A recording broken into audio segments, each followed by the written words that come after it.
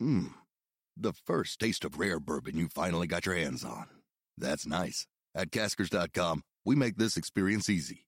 Caskers is a one-stop spirit curator with an impressive selection of exclusive, sought-after, rare, and household names in the realm of premium spirits and champagne. Discover the top flavors of the year now by going to Caskers.com and using code WELCOME10 for $10 off your first purchase. Get $10 off your first purchase with code WELCOME10 at Caskers.com. Thanks for listening to The Gist. If you want to check out an ad-free version and bonus content, go to subscribe.mikepesca.com. It is the best way to directly support our endeavors. It's Thursday, April 6th, 2023 from Peachfish Productions. It's The Gist. I'm Mike Pesca. The Tennessee House of Representatives voted on expelling 3 members today. The misdeeds of Representatives Gloria Johnson of Knoxville, Justin Jones of Nashville, and Justin Pearson of Memphis included pulling out a megaphone while on the House floor and leading chants of the citizens in the gallery who were advocating for gun control in the wake of the Covenant School shooting. Jones, 2 days ago, was also engaged in a scuffle over a cell phone with a fellow Republican representative, which led to Jones filing criminal charges, by the way, a few years ago. Jones himself was charged with throwing a cup of coffee at a congressman. The charges were later dropped. During the protests last week, the 3 were gavelled out of order, and fellow Democrats, including House Minority Leader Karen Camper, unsuccessfully tried to persuade them to move off the House floor. They resisted. Joe Towns, a representative from the Memphis area since 1995, did not approve of the methods of his fellow black Democrats. In Pearson and Jones's case, both freshmen. Quote, "I just told them to bring their ass on. Let's get over to this room over here so I can tell you what's getting ready to happen," he was quoted by the Tennessee Lookout as saying. Towns continued, "I said, damn it, I don't want to hear that shit. I'm talking now. Plus, you know I don't play that shit." But today, Towns called the expulsion move an ambush. The expulsion would be the 3rd in Tennessee's history and the only one to take place on partisan lines. Past censured and expelled parties include a congressman who accepted bribes and one who engaged in sexual misconduct. The 3 representatives today spoke from the House floor and fielded questions from their fellow members. All of the African-American speakers were Democrats and all defended them. They appealed to mercy. They appealed to proportionality. They appealed to the notion of what goes around comes around. Plus, they said we were all once young and impassioned. But there were odd occurrences rather than just Republicans calling for law and order. For instance, South Asian Republican Sabi Kumar accused Jones of insultingly calling him a brownface. Jones says his comment was that Representative Kumar put a brown face on white supremacy, which was ruled out of order but then allowed to stand. Here's Republican Representative Johnny Garrett with a question for Jones. I ask you this simple question. Were your actions last week, as you define them, were they disorderly and disruptive to this House chamber? And here is Jones's answer. I think the honest answer is that I believe that my presence here as one of the youngest black lawmakers who speaks for my district is disruptive to the status quo. I believe that's what is disruptive, that when I'm in committee and you seek to pass agendas that harm my community, I say objection, point of order, I don't agree, my constituents deserve a voice. That is disruptive and to the status quo because you would have us bow down. But Meshach, Shadrach, and Abednego said, we shall not bow. And that is what I say to you, Representative Garrett, that we shall not bow. That is what I say to the House Speaker, that we shall not bow. Jones is a Divinity School graduate. The vote in the 99-seat chamber, made up of 75 Republicans, was along party lines. Jones was expelled. The other 2 votes took place after press time for The Gist. While unprecedented, 2 practical matters are true.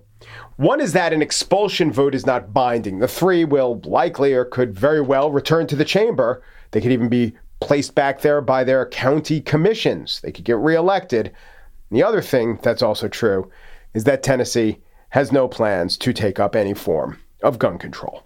On the show today, I shall spiel about Vladimir Zelensky and all that he's doing. But first, I was once a sports reporter, Super Bowls, World Series. But, I wanted to broaden my subject matter. But I do still love a good sports trivia conversation now and again. My next guest, Mike Greenberg, is the host of ESPN's morning show Get Up, along with lots of other gigs in the history of that network. And he's just written a book, Got Your Number, The Greatest Sports Legends and the Numbers They Own. We get into some sports trivia. Up next, Greenie, as they call him, Mike Greenberg.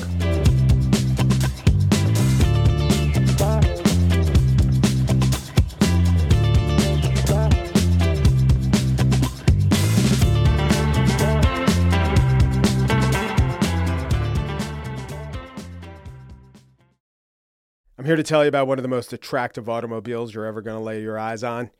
And it's not just how good it looks, it's everything that can do. For those who embrace the impossible, the Defender 110 is up for the adventure. This iconic vehicle has been redefined with thoroughly modern design. The exterior, which won me over, is reimagined with compelling proportions and precise detailing. The interior is built with integrity, using the most robust of materials. The Defender capability is legendary, whether you're facing off-road challenges or harsh weather conditions. The Defender 110 lets you go further and do more. Cargo capacity means you got room for your gear. To drive the Defender is to do what you do via your intellect, via your passions in life. It is to explore with greater confidence. Ready for a wide range of adventures? The Defender family features the two-door Defender 90, the Defender 110, the Defender 130 that seats up to 8. Learn more at landroverusa.com/Defender.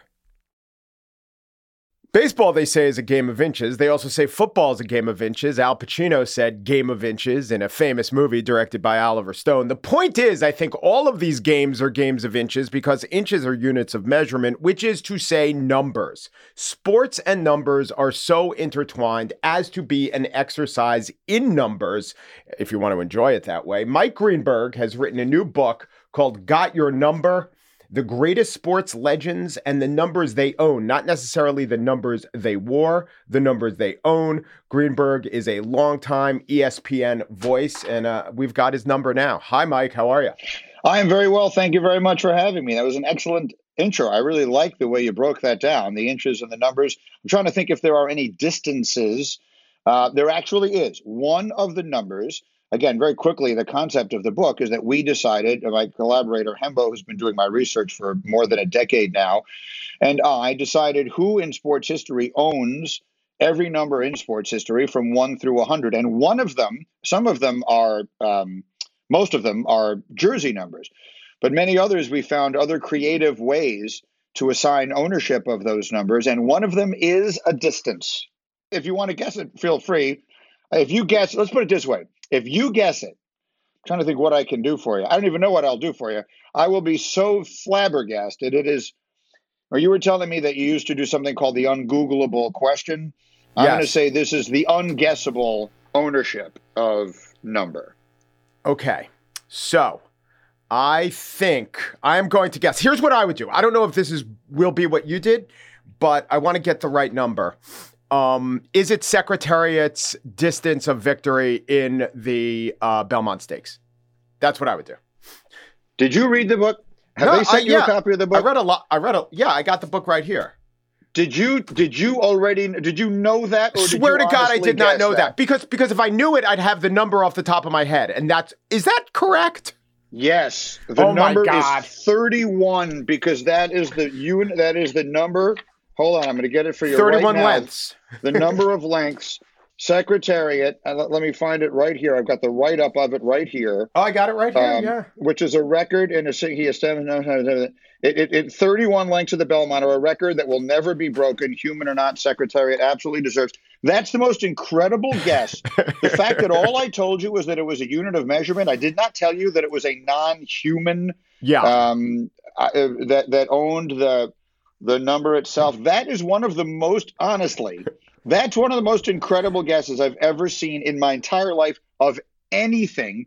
You deserve to win something. I wish I had $1 billion to give you, because you deserve $1 billion for guessing that right. Well, thank you. I guess I could never truly prove I wasn't faking it, because I do have the book in front of me, but I swear to God, I never read that. And what I was thinking about as I leafed through the book was there is a very famous trivia question that I think is no longer true, no longer applicable. And I remember I was a caller to WFAN when Ian Eagle was hosting, and this is when I was in college, so it's probably 1991, and he was doing trivia while the now estimable host and voice of so many football and basketball broadcasts was doing a stint overnight on FAN, and it was in the history of Sports Illustrated, Newsweek, and Time Magazine. There have been shared covers exactly 4 times. One was a man, one was a woman, one was a team, and one was an animal. And so I remembered that somehow, Secretariat being the animal. That's a great question. I like that. Do you remember who the man, woman, and team were? Yes. And it might not be true. I just looked it up. But the team, first of all, let's try the team. I'm going to guess who the team was. You're going to get the team, I think. I'm going to guess the team was the Miracle on Ice. That was the team, correct. Yeah.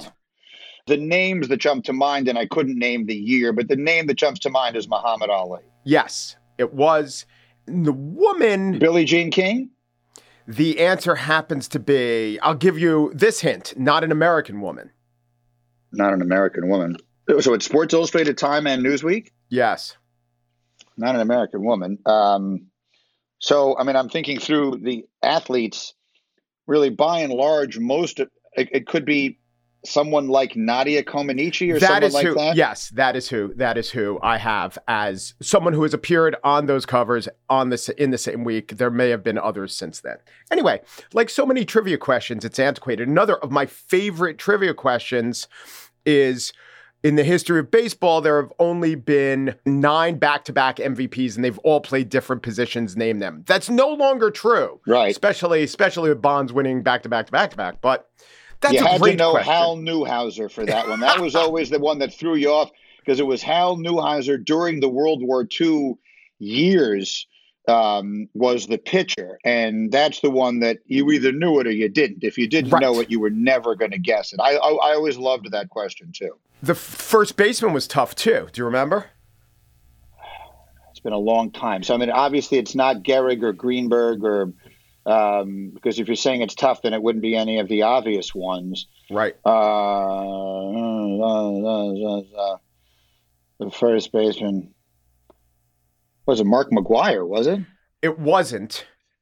No, because I remember doing this, but long before Mark McGwire. Remember that question coming up long before the answer could have been Mark McGwire. Right. It's funny to reminisce about old trivia questions that are no longer true. That are no longer applicable, yeah. I'll give you a hint that won't help. This actual person inspired a film character who had an iconic scene in the history of cinema about baseball, played by Tom Hanks. Oh, so inspired something from A League of Their Own. There's no crying in baseball or something like that. Who was he supposed to be? Do you remember? No, that's a great. Oh, good God. Yeah, like a guy who became a drunk and like a great. I mean, I'm only saying that because I know what the character Tom Hanks plays is. You got to tell me. I don't know. Jimmy Fox. Oh, Jimmy. Okay, fair enough. Yeah. I should have. That's one you should just guess based on the fact that it's a reasonable one to try and guess. So right. I love those questions. There's another one that I think, I don't mean to take up all of our time with this. I love it. There's another one that I think is also no longer applicable, but I believe there were 4 universities that produced both presidents of the United States and Super Bowl MVPs. Yes. I think there are now more. Well, or something. Tom Brady and Gerald Ford. So Brady's done it a lot, right? And Desmond Howard, too. Desmond Howard was also so Brady, Michigan is one of them because of Brady and Desmond Howard. Oh, Super Bowl MVPs. Okay. Right. Super Bowl MVPs. All right. So I'm pretty sure I have, Stanford is both Jim Plunkett and John Elway, right? And also Herbert Hoover. Very good. That's a good one. Yes. And one that it's a little unfair because my sister went there, but I happen to know Miami of Ohio was both Benjamin Harrison and And Big Ben Roethlisberger. That's one people don't usually get. Okay. And I just thought of the last one. The last one is brutally hard. Go ahead. But in the news, I just thought of it. It's Naval Academy, Jimmy Carter, and Roger Staubach. That's a great question. And I'm giving you a round of applause. And I'll tell you why. Because most people, my go-to, because I only know this because of the answer to the trivia question. I was a kid when Carter was president.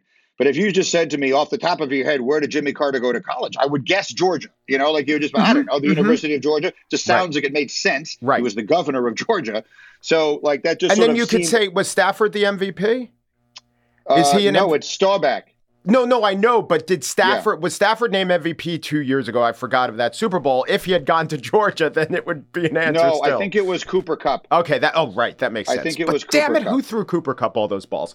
So let's talk a little bit more about the book. It seemed like as fun an exercise to put it together as can be. You're talking to your longtime producer and researcher, Hembo, who you have a great relationship with. There are no wrong answers, and you could both be creative and you could spend some time writing paragraphs that honor greatness. You could bring to light fun facts that the listener didn't know. I did a book with about sports with greatest in the subtitle, the greatest what ifs. But was this a pleasure to put together is my question. It was. I've done several books before, and writing a book is generally a very solitary, lonely, labor-intensive process.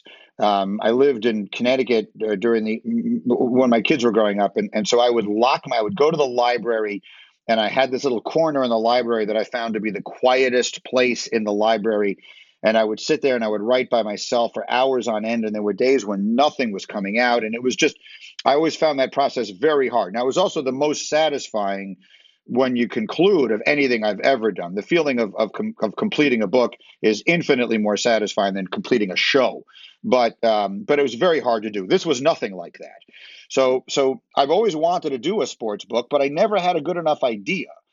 And the idea came from one day, a bunch of us were sitting around, a bunch of guys just like you who work on the Get Up show, just a bunch of sports geeks who love nothing more than just talking about sports. The minutia of sports history.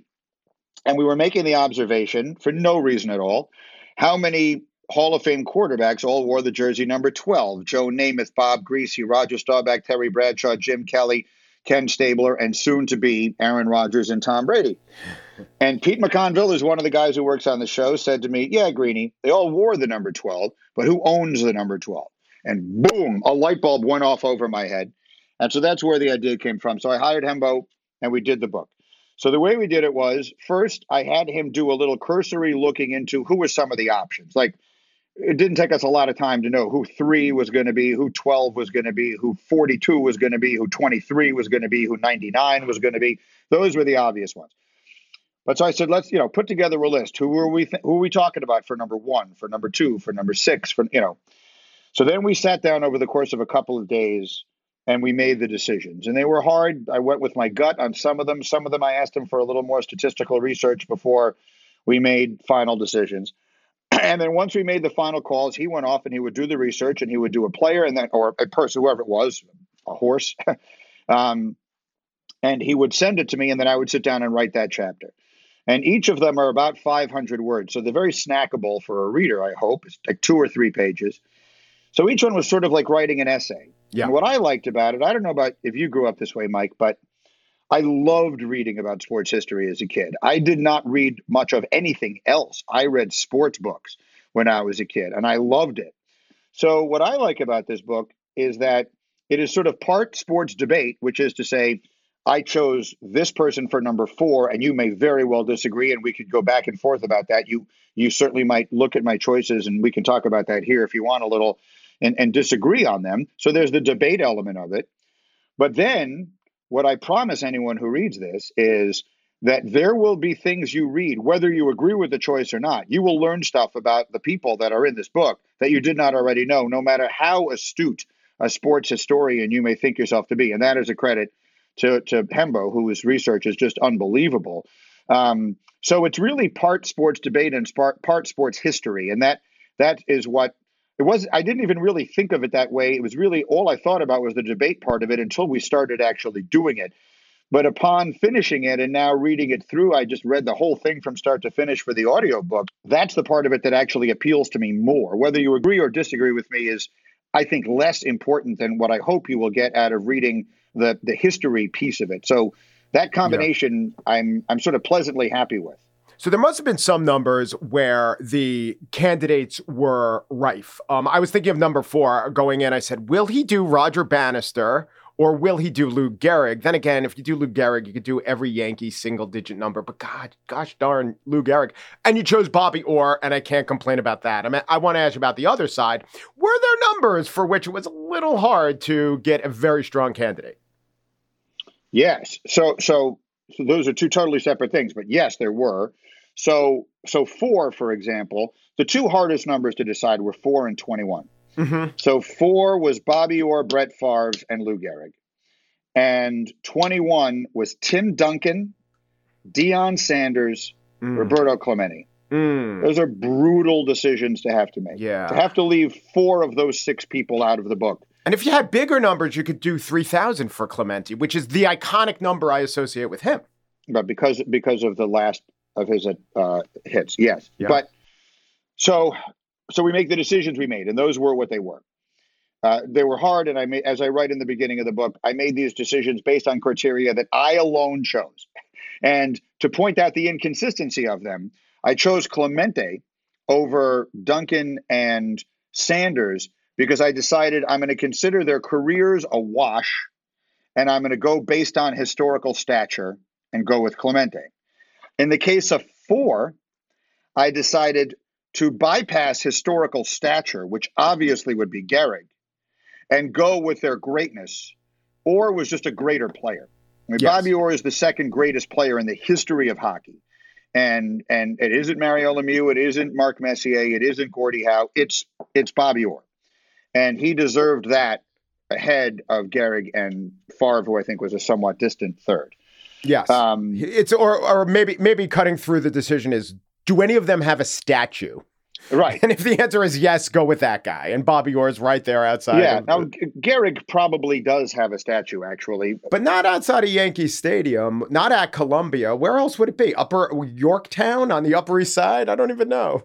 I don't know. So those were the decisions you made there. Now, to come to the next part, you mentioned that 31 we gave to Secretariat because of the Belmont. You mentioned that we could have given Roger Bannister 4 because he broke the 4-minute mile. Right. What we quickly realized were there weren't enough greats to fill the jersey numbers. Like, we couldn't fill up all the jersey numbers. We would have been putting in people who just don't belong in the same company as Bobby Orr and Roberto Clemente if we just insisted on finding someone who wore the jersey number 73 and was the best one. I mean, I will forever love Joe Klecko. He's my favorite player ever, but he doesn't belong on the same very short list as Bobby Orr. So at the same time, we also came to the realization that you don't want to do this book and not have Muhammad Ali in it, and not have Serena Williams in it, and not have Tiger Woods and people like that in it. So we've got to invent numbers for people who didn't have jersey numbers. So that's where that came from. So what we did was, my first default was always jersey number, which is why the hardest decision I had to make was to give 80 to Jerry Rice over the Miracle on Ice. The Miracle on Ice is probably the most beloved and memorable moment in American sports history. It's probably number 1. But I thought I should default to the jersey. Like, Jerry Rice is you can't do a book like this and not include Jerry Rice. Right. And his jersey number is 80. So there was that. For the ones, so we found numbers for all the people who needed to be in the book and who did not have jerseys. And that's how we satisfied that. That's how, for the jersey numbers that did not give us a great candidate, we found someone to put there. So that's how the golfers get in the book, and the tennis players get in the book, and the Olympians and people like that. Mike Greenberg, along with Paul Hembo-Hembakidis, is the author of Got Your Number, the greatest sports legends and the numbers they own. You know Mike from ESPN, Get Up, 25 years. He was once one of the pairs on Mike and Mike, and I guess now, again, he is right now with me. Mike, thanks so much. It's my pleasure. Thank you for having me, and thanks for your interest in this. And for those of you who didn't get enough of the trivia, Pesca Plus subscribers are getting 20 more minutes of this conversation. In fact, if you're a Pesca Plus Jets fan, this will be for you. And if you are not, well, it'll still be for you. To become a Pesca Plus subscriber or to listen to the Gist ad-free, go to subscribe.mikepesca.com.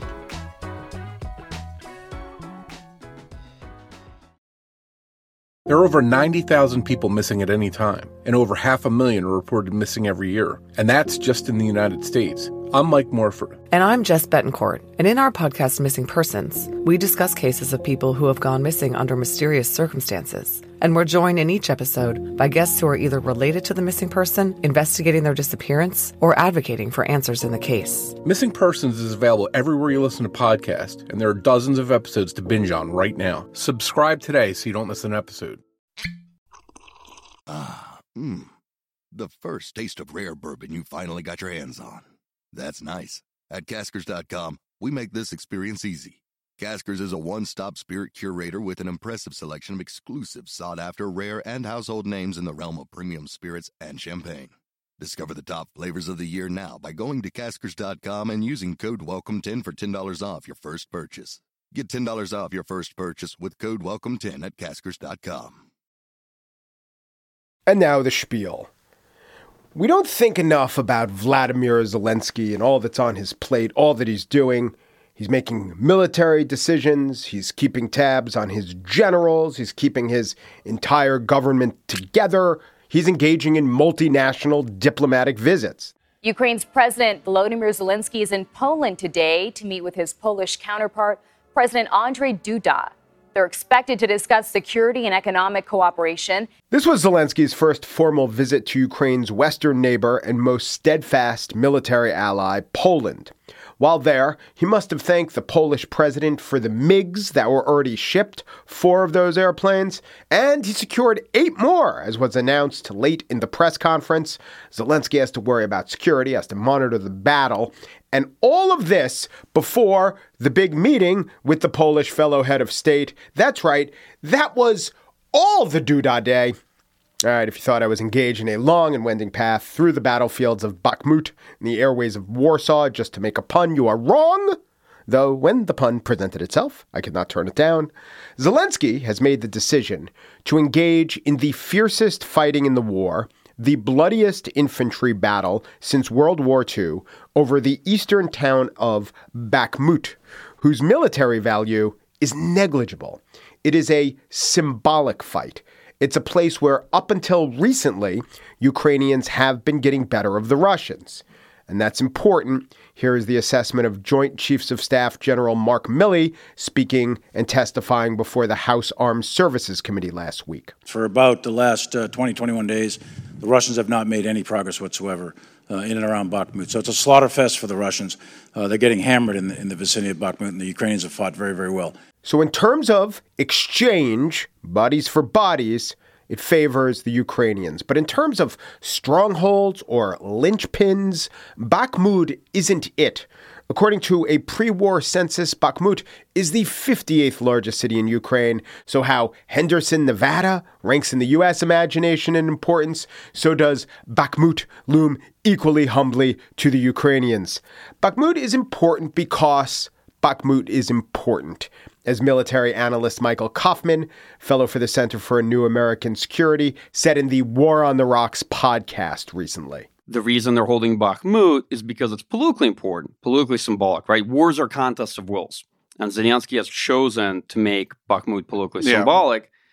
And military strategy is fundamentally political. But now, as Kaufman makes clear using terms like attritional grind and exchange rate, meaning bodies, not currency, the calculation might be changing. The Russian mercenaries, the Wagner Group, have planted a flag atop City Hall in the last couple of days.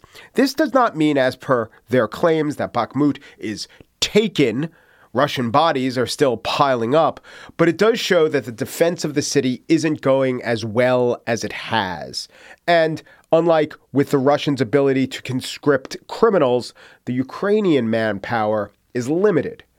So if the Russians do wind up withstanding the slaughter and taking over the whole town, The good news will be, as we said, it's not a particularly strategic place. It's not large, it is the size of Passaic, New Jersey, and it's in no more crucial position than any of the towns nearby. The Ukrainians can fall back and regroup. On the other hand, because it has been held out as symbolically important, it can't just become unimportant if lost. When Zelensky, days before the Duda Day, in fact, was asked by AP executive editor Julie Pace about the fight, here's how he answered. The interview was conducted on a train, which explains the poor sound quality. Is this part of why you are fighting so hard in Bakhmut? Because a lot of military analysts will say that strategically it's not that significant. Because that will be victory for him. He will any victory. Yes, he will sell this victory. He will sell this victory to West, to his society, to China. But in justifying the fight, Zelensky raises the stakes. And now losing could bring with it the costs that he just laid out. Yeah, Putin can make all those claims on the international stage. A defeat in Bakhmut will be the first large-scale battle of choice the Ukrainians have lost. You can make the case that it wasn't really a choice. You can make the case that it wasn't really lost. Literally now, it's not yet lost, but my point is more that the costs incurred by the Russians might make it a victory. And also, now that it's April, and now that the thaw has come, the Ukrainians are expected not just to withstand, but to go on the offensive. And this is why all that Zelensky does, from PR to diplomacy to decision-making to politics, is all so essential and so laudable. All of the politics, all of the symbolism, all of this is what keeps the fight and his country's hope alive.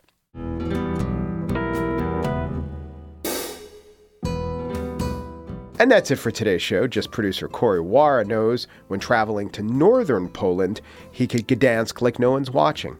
Joel Patterson, senior producer of The Gist, on a trip to Poland, became addicted to regional dairy products, a development explained by the fact that it all came from Krakow. Michelle Pasca, VP of Philanthropy for Peachfish Productions, works with Catholic Charities to secure housing services for Ukrainian refugees. So the other day, when discussing with her liaison at Catholic Charities their favorite Polish popes and top 2 favorite Beatles, the ranking in both cases was John Paul II. The Gist is presented in collaboration with Libsyn's AdvertiseCast. For advertising inquiries, go to advertisecast.com/thegist. Peru, G Peru, do Peru, and thanks for listening.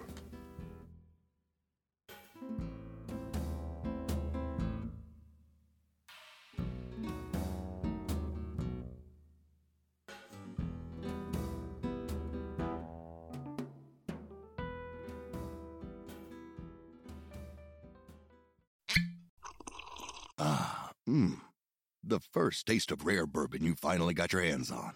That's nice. At Caskers.com, we make this experience easy. Caskers is a one-stop spirit curator with an impressive selection of exclusive, sought-after, rare, and household names in the realm of premium spirits and champagne. Discover the top flavors of the year now by going to Caskers.com and using code WELCOME10 for $10 off your first purchase.